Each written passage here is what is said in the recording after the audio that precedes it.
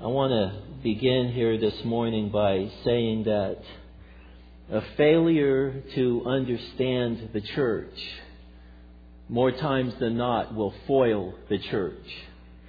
Failure to understand the church will foil the church. A dim view of the church is detrimental to the church. Not understanding the church and not seeing the church, brothers and sisters, the church is you and I, born again believers. Not seeing it and not understanding it is detrimental to the church. It will foil the church. The church will be weakened as a result. There are plenty of evidences of how this is true.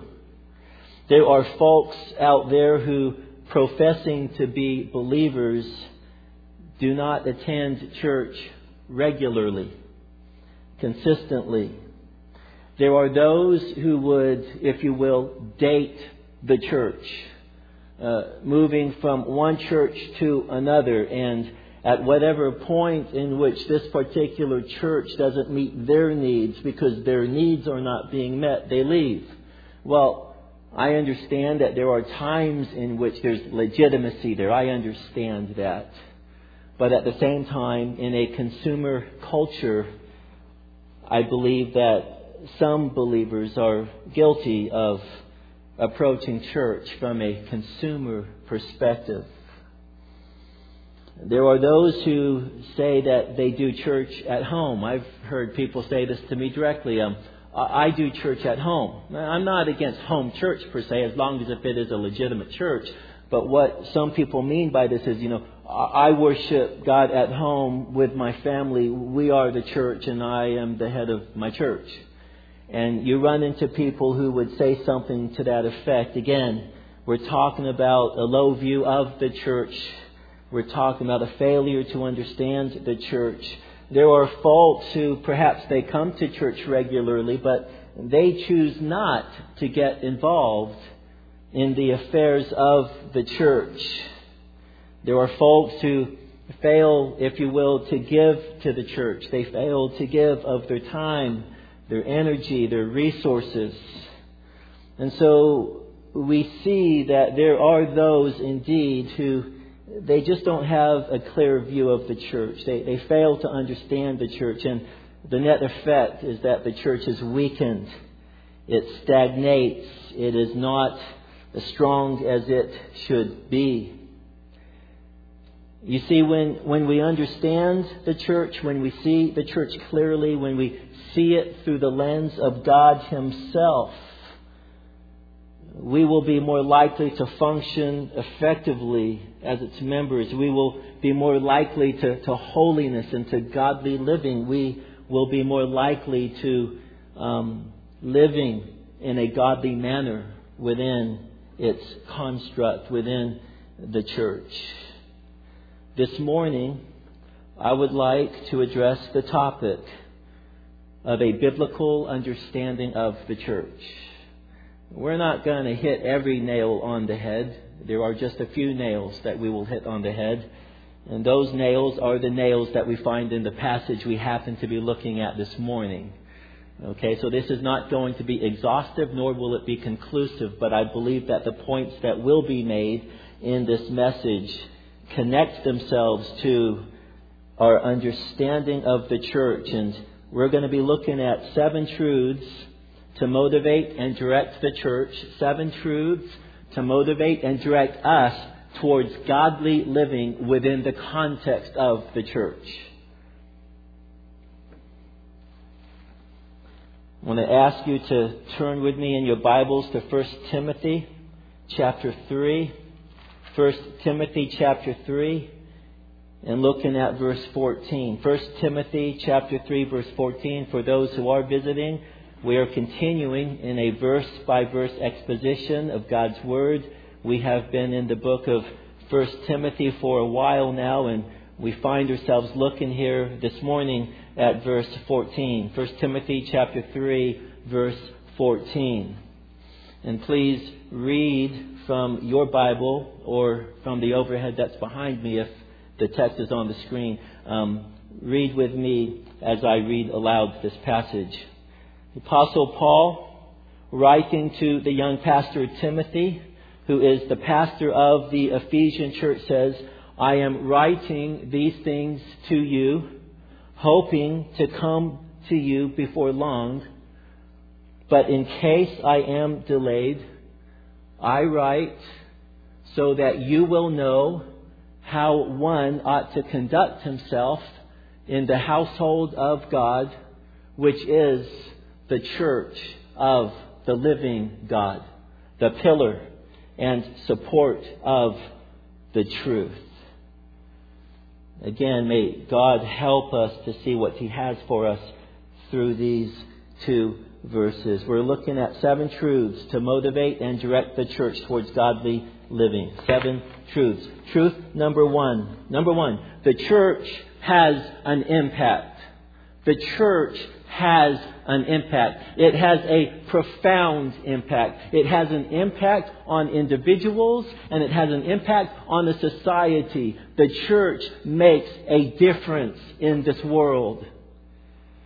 And you're asking me, well, how in the world do you gather that? Well, look at verse 14. We've got the Apostle Paul saying, I am writing. I am writing. And this is a clear reference to Paul himself, Paul the Apostle. Now, if you go back to Acts, and go ahead and turn there with me, Acts chapter 7, I want to take just a little bit of time to unpack Paul. And my point here is that the church has an impact. The church made a huge difference in the life of this man, Paul.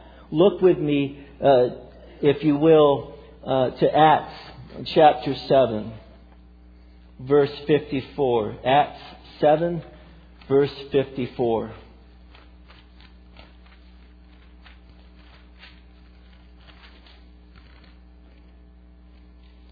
Beginning in verse 54, we read, Now when they heard this, this is a reference to the sermon that Stephen had just preached. When they heard Stephen's message, they were cut to the quick and they began gnashing their teeth at him. Stephen is a Christian. He has just proclaimed the gospel message, and there were those who did not like what he had to say.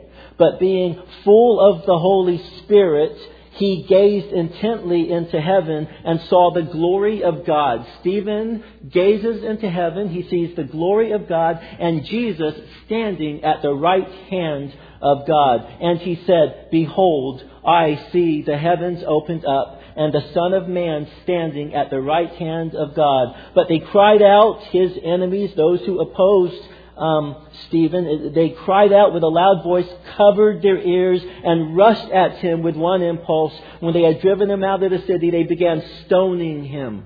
They began stoning him, and the witnesses laid aside their robes at the feet of a young man named Saul.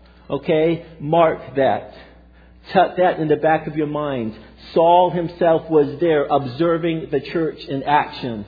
Saul himself was there seeing a man of God proclaiming the truth of God. Saul had observed this man Stephen. He saw him being stoned. And it continues in verse 59. They went on stoning Stephen as he called on the Lord and he said, Lord Jesus, receive my spirit. Then falling on his knees, he cried out with a loud voice, Lord, do not hold this sin against them. Having said this, he fell asleep. So you see, Stephen is echoing some of the words of Jesus Christ himself.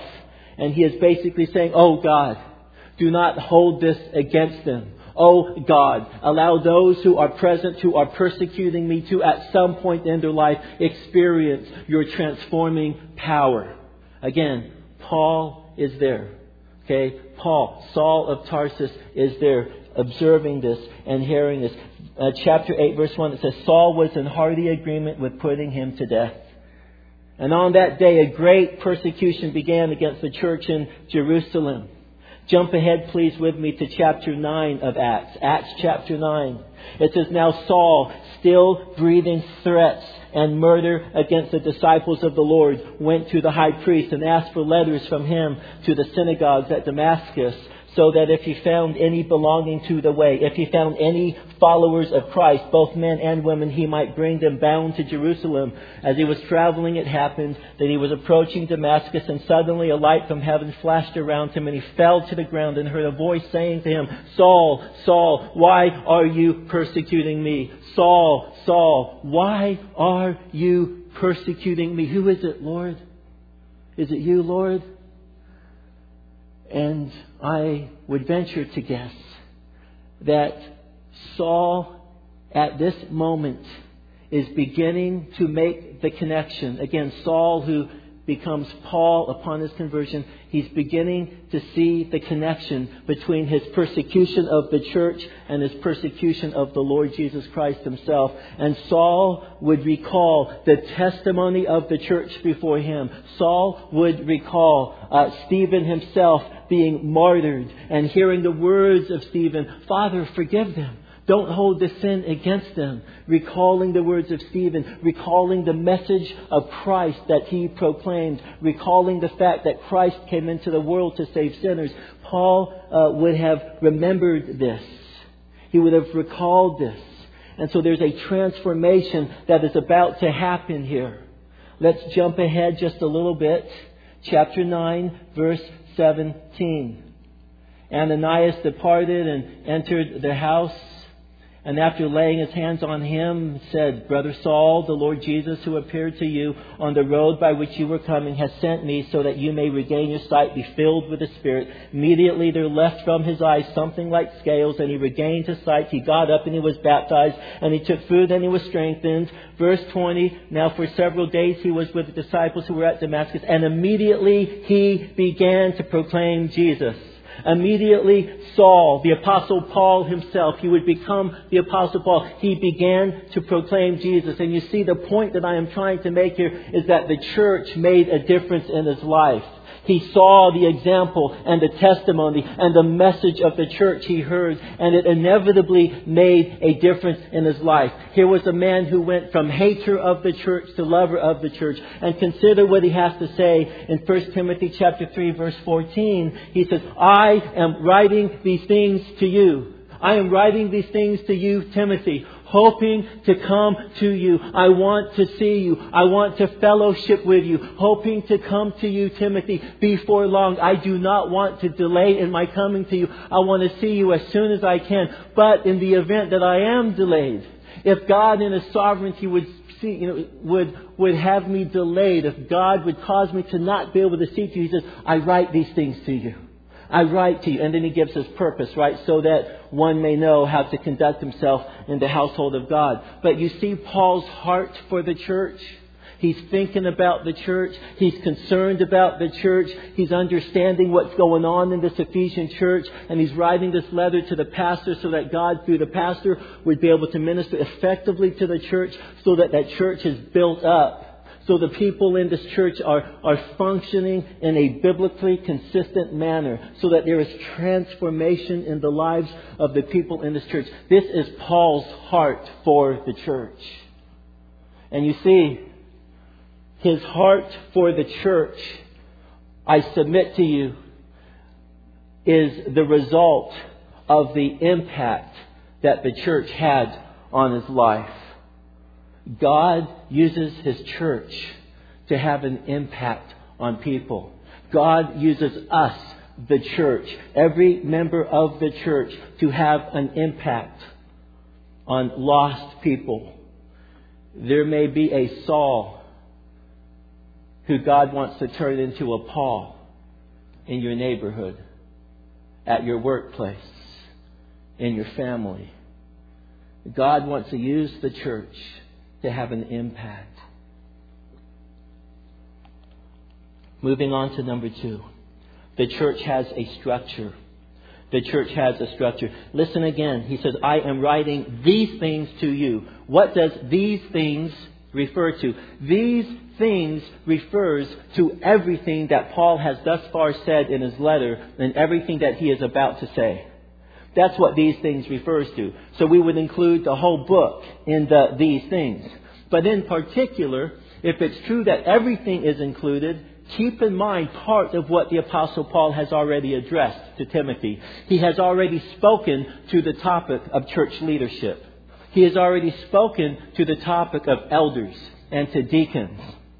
And the Apostle Paul, interestingly enough, is writing to an elder, knowing that this is God's ordained structure within the context of the church. So he's writing to the elder, knowing that as he can minister to the elder, as he can minister to Timothy, that Timothy in turn can be used by God in the lives of the people of God to minister to them, to bless them, and to bring them up in the ways of the Lord. And so the church has a structure. Brothers and sisters, God would ask us, He would call us to acknowledge the structure that He has put in place in the church. He would call us, I believe, to submit to the structures that He has placed, that He has put up in the church. He calls the people of God to live in submission to the authorities that He has placed over them. He would call the people of God to be seeking His direction and guidance through the leadership structure He has put in place. I had a conversation with one of our brothers here just the other day. You guys know Vincent Green. He's in the process of finishing his doctorate degree at the Master's Seminary. He's a member of this church. He's participating in the life of this church, and he's a man who believes that the Lord, he has believed that the Lord is calling him into ministry to the Philippines.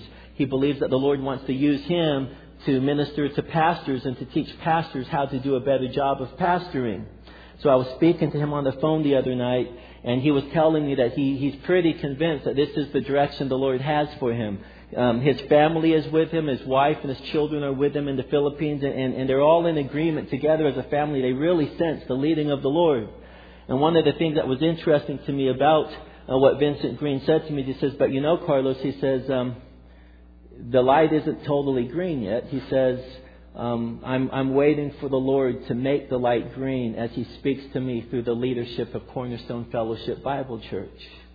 That if the Lord really does want me there, He's going to confirm that through the leadership. He will confirm that through the elders of the church.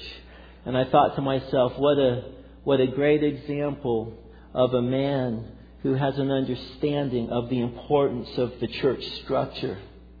So we've got number one, the church has an impact. Number two, the church has a structure. We would do well to acknowledge it and to live our lives in light of the structure.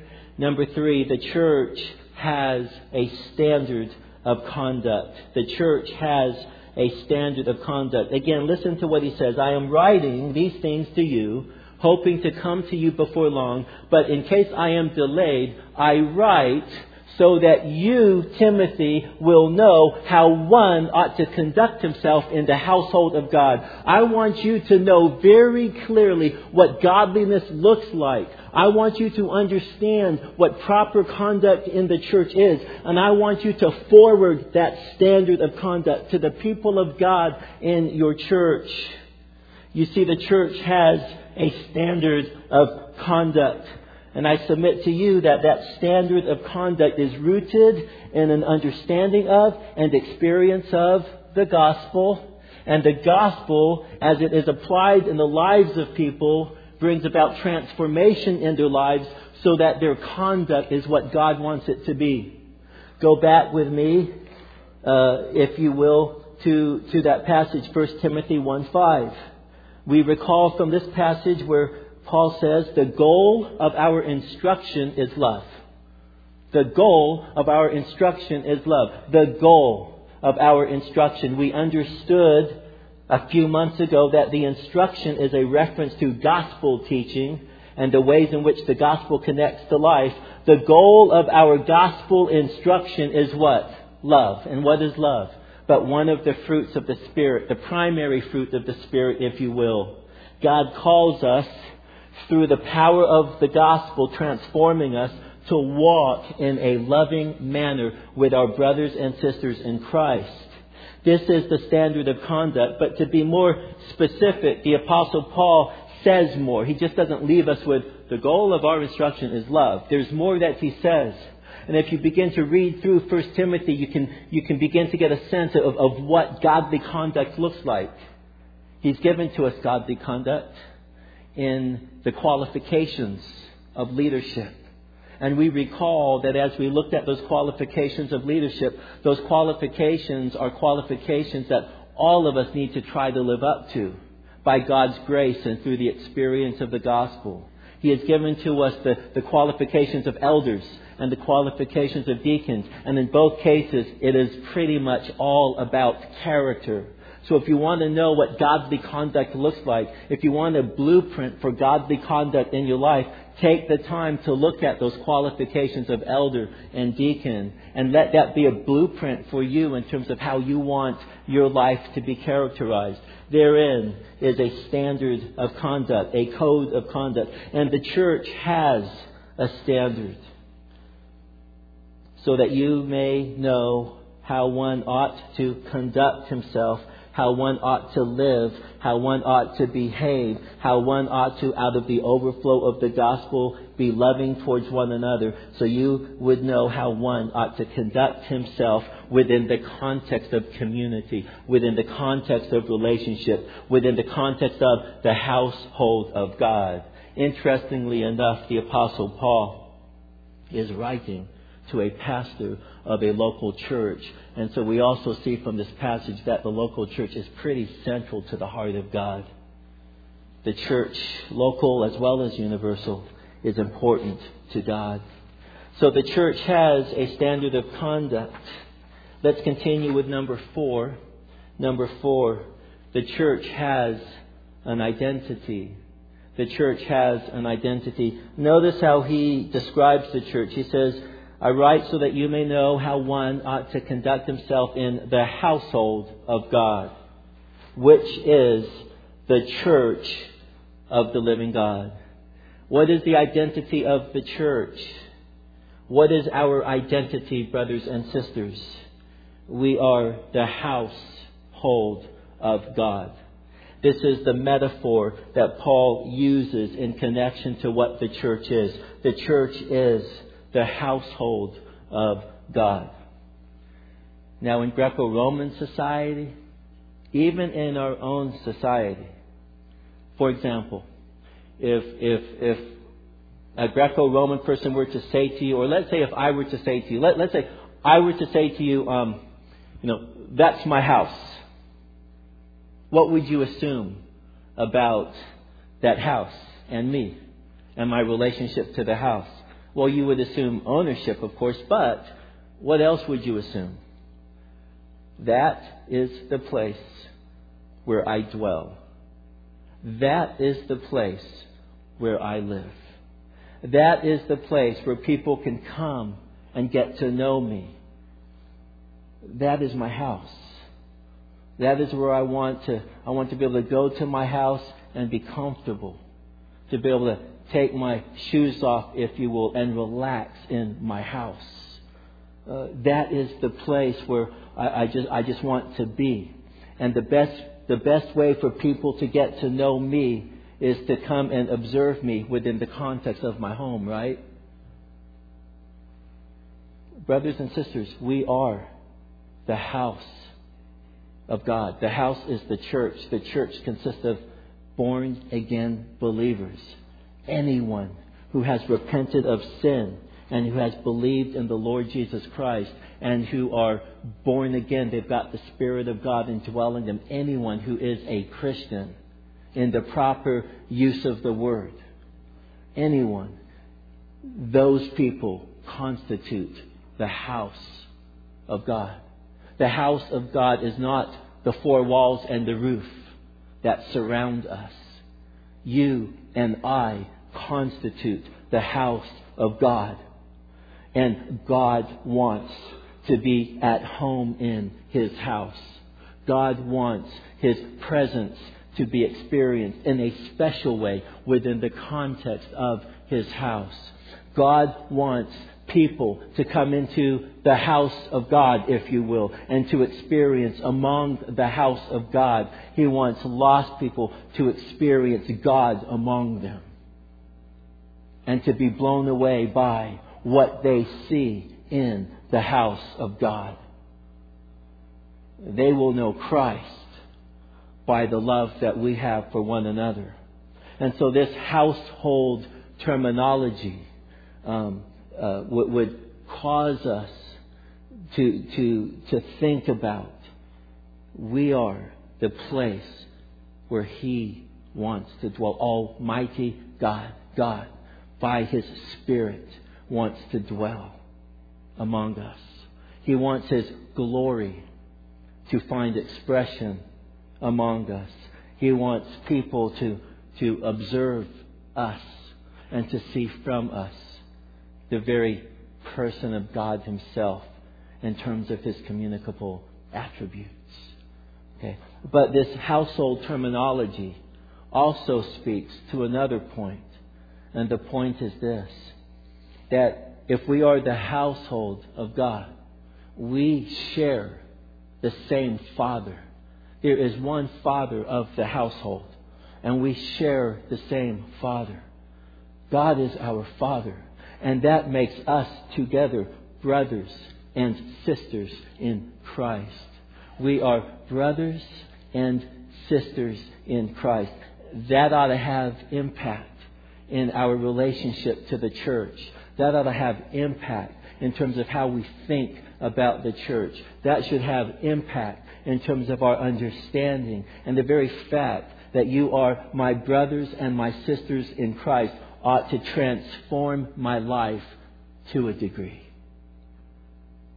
You stop and you think about the fact that surrounding you is your family. And your family is the household of God. Which is going to lead us to the next point. Number 5. The church has an owner. The church has an owner. We saw glimpses of this already in the point just made. But look at what he says. I write so that you may know how one ought to conduct himself in the household of God. The household of God, which is the church of the living God. It is the church of the living God. Of God and of the living God indicate to us the fact that God is the owner of the church. He owns us. We belong to Him. This passage tells us that our God is also a God living. Our God is alive. He is alive. He is not dead, as are those pagan gods out there in a pagan society. But our God is alive, irregardless of what people out there want to think. We know the truth, and the truth is that our God is alive and well and active, and He is working, and He is sovereign, and He is present, and He is causing things to happen for a reason, for a purpose. That all things are working according to His plan. And as far as His plan is concerned, the church is part of His plan, and He owns the church. In Matthew 22:15, it reads, the Pharisees went and counseled together as to how they might trap Jesus in what He said. And they sent their disciples to Jesus along with the Herodians, saying, Teacher, we know that you are truthful and teach the way of God in truth and defer to no one, for you are not partial to any. Tell us, therefore, Jesus, tell us, Teacher, what do you think? Is it lawful to give a poll tax to Caesar or not? But Jesus perceived their malice, their ill intent. He said, Why are you testing me, you hypocrites? And then you know what Jesus proceeds to do. Show me the coin used for the poll tax. Someone get a coin used for the poll tax. Someone bring out a coin. Show me a coin. I want to see a coin. Give me a coin. And they brought him a denarius, and he said to them, Whose likeness and inscription is this? Whose face do you see on the coin? Who do you see on the coin? We see Caesar, Jesus. And Jesus says to them, well then, you give to Caesar that which belongs to Caesar. And you give to God that which belongs to God. What is his point? That we, as created beings made in the image of God, belong to God. We are his possession. His image is imprinted upon us. We were created in his image, and we are to give to him what belongs to him. Brothers and sisters, we belong to him. In Acts 20:28, the Apostle Paul has a final meeting with the elders of this Ephesian church. He has a final meeting. And during this final meeting, he speaks to these pastors, these overseers, heart to heart. He's concerned about the well-being. He loves this Ephesian church. He had spent a number of years with the Ephesians, ministering to them, pouring out his life to them. And so on this final meeting with the elders, he calls these elders together, has this big long speech, if you will, a heart to heart. Among the things that he says is this. He says, be on guard for yourselves and for all of the flock among which the Holy Spirit has made you overseers. This speaks of that structure again, right? The Holy Spirit has made you overseers over this flock. But notice what he says, to shepherd the church of God, which he purchased with his own blood. He purchased the church with his own blood. 1 Corinthians 6:20, you have been bought with a price. You have been purchased with a price. The highest price imaginable has been paid for you. Therefore, glorify God in your body. The Lord Jesus Christ hung on a cross in your place for you so that you can be freed from the guilt and power of sin. You have been purchased with a price. Salvation was not free. Salvation came at the highest price imaginable. You were purchased through the blood of Christ. Therefore, honor God. And God is speaking not just to me as an individual. He is speaking to his bride. He is speaking to his church. He is speaking to the household of God. And he wants the household of God to be reminded this morning that we are his possession, purchased by the very blood of the Lord Jesus Christ. 1 Corinthians 7:23, you were bought with a price. Do not become slaves of men. You were bought with a price.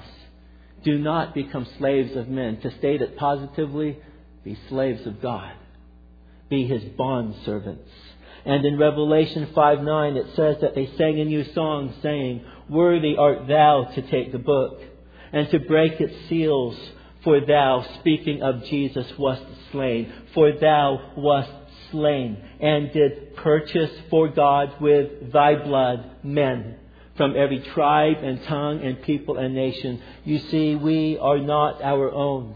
The church is not ours per se. The church belongs to God. You look at your brothers and sisters in Christ, and one of the thoughts that should enter into your mind is, that is my brother in Christ, for whom the blood of Christ was shed. Value, valuable, important, loved by God, cherished by God. Because that, my brother, is in Christ. He belongs to Christ. We demonstrate God's ownership over our lives when we conduct ourselves in a manner consistent with who we are in Christ. We demonstrate God's ownership over our lives when we love our brothers and sisters in Christ. We demonstrate God's ownership in our lives when we obey Him in the ways in which He calls us into obedience. We demonstrate His ownership over our lives when we submit to our parents and when we honor our parents and when we respect our parents, we demonstrate His ownership over our lives.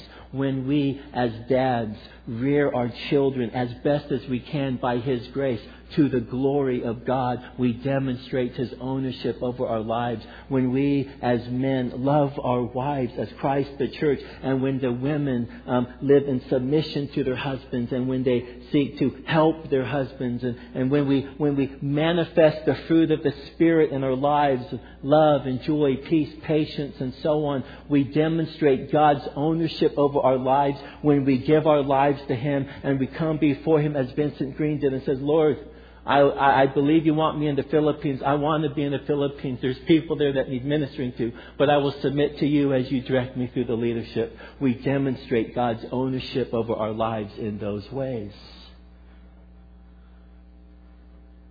And so, the church has an owner. Moving on to number 6. The church has a function.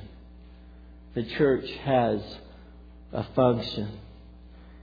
He says, so that one may know how to conduct himself in the household of God, which is the church of the living God, the pillar and the support of the truth. We are the pillar and the support of the truth. Now, in Ephesus, they had this gigantic temple to the goddess Diana. And this temple was a huge, immense structure. And it had these gigantic pillars that upheld a rooftop. And Paul is borrowing from that. And he is saying that we, the church, we, God's people, we, His household, are the pillar and support of the truth. As opposed to the lie that temple stands for, we stand for that which is true. And we are called of God to uphold the truth. Note that we don't create the truth. Note that we aren't the origin of that truth. The truth stands, and we simply live to support that which is true.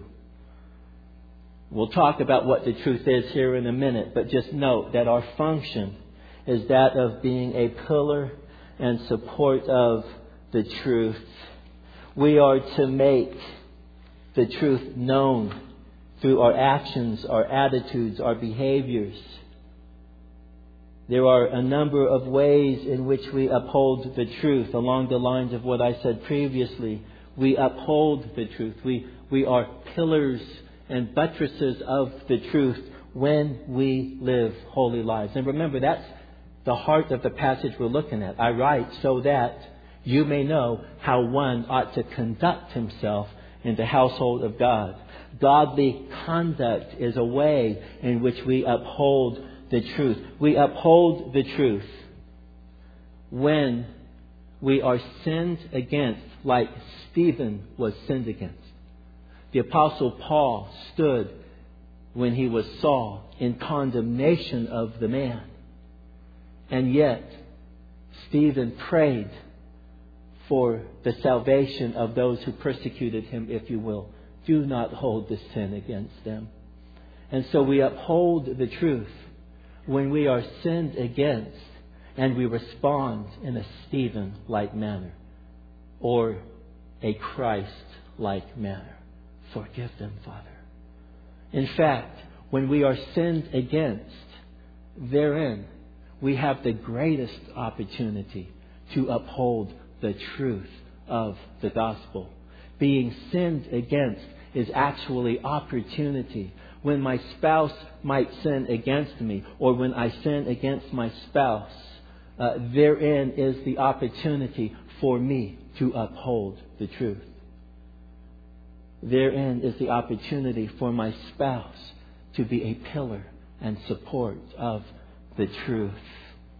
We uphold the truth as we fulfill our God-given roles, as we minister within the context of the church to our brothers and sisters, as we maintain gospel-centeredness, as we reject the influences of this world and the systems of thought that this world presents to us. And unfortunately, much of the world has crept into the church, and therefore some of the church is not functioning in the way that it should. I'm thinking of the influences of postmodernism, where truth is relative and it's a matter of opinion. And I have ran into believers, professing Christians, who would say, you know what, whatever you think, that's fine, and whatever I think, that's fine. But that is postmodernism creeping into the church, and it serves to destroy the church. It creates upheaval, I believe, within the church. Because truth is not a matter of opinion. Truth is true irregardless of whether I affirm it or not. And the church is called to affirm objective truth that has been delivered to us from the source of that truth, God Himself.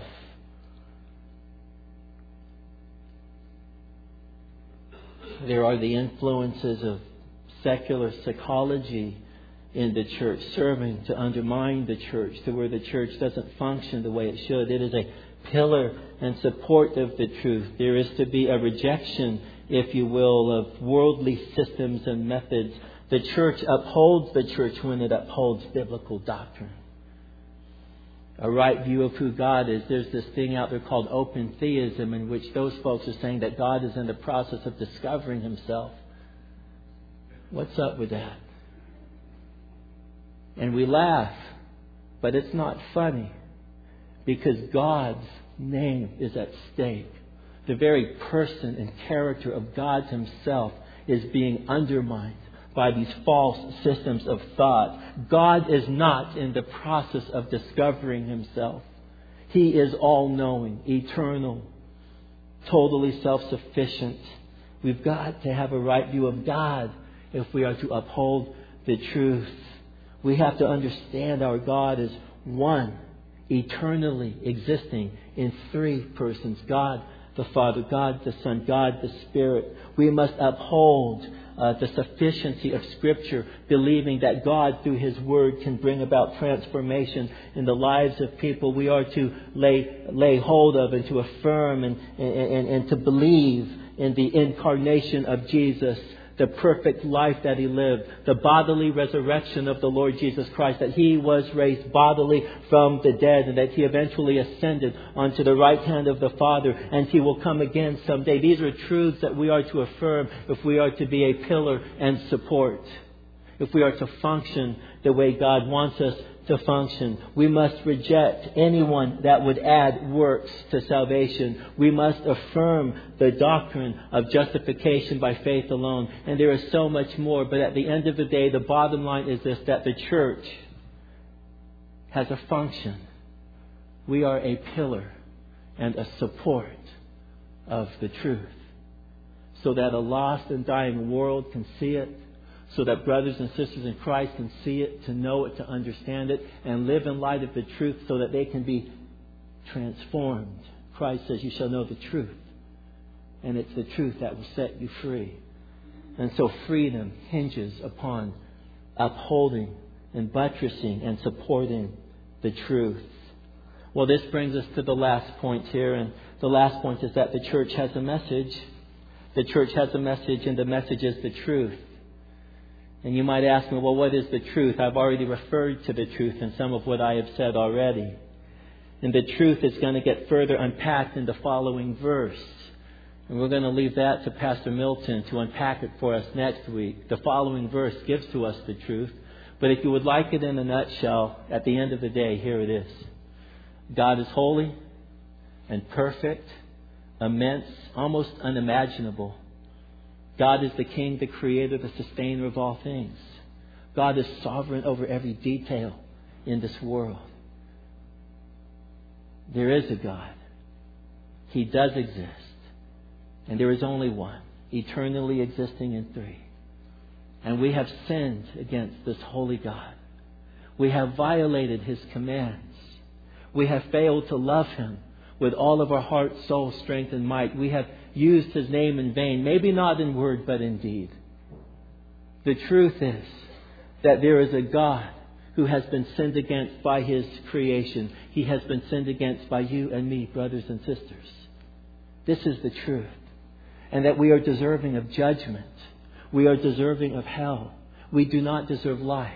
But the truth is is that God saw fit to send His Son and to have His Son crushed on a cross, crucified, murdered, beaten, stricken, and afflicted. God chose to provide for you and I not just a mediator, but a ransom. Earlier, Paul says to Timothy, there is one mediator and between God and man, the man Christ Jesus, who is the ransom for our sin. God saw fit to have Christ crucified in our place. That's the truth. So that you and I may be forgiven for our sin. And it is good, and it is healthy, and it is right. It is appropriate for us to think about this truth. And as an overflow of the truth, to therefore offer our bodies as a living sacrifice.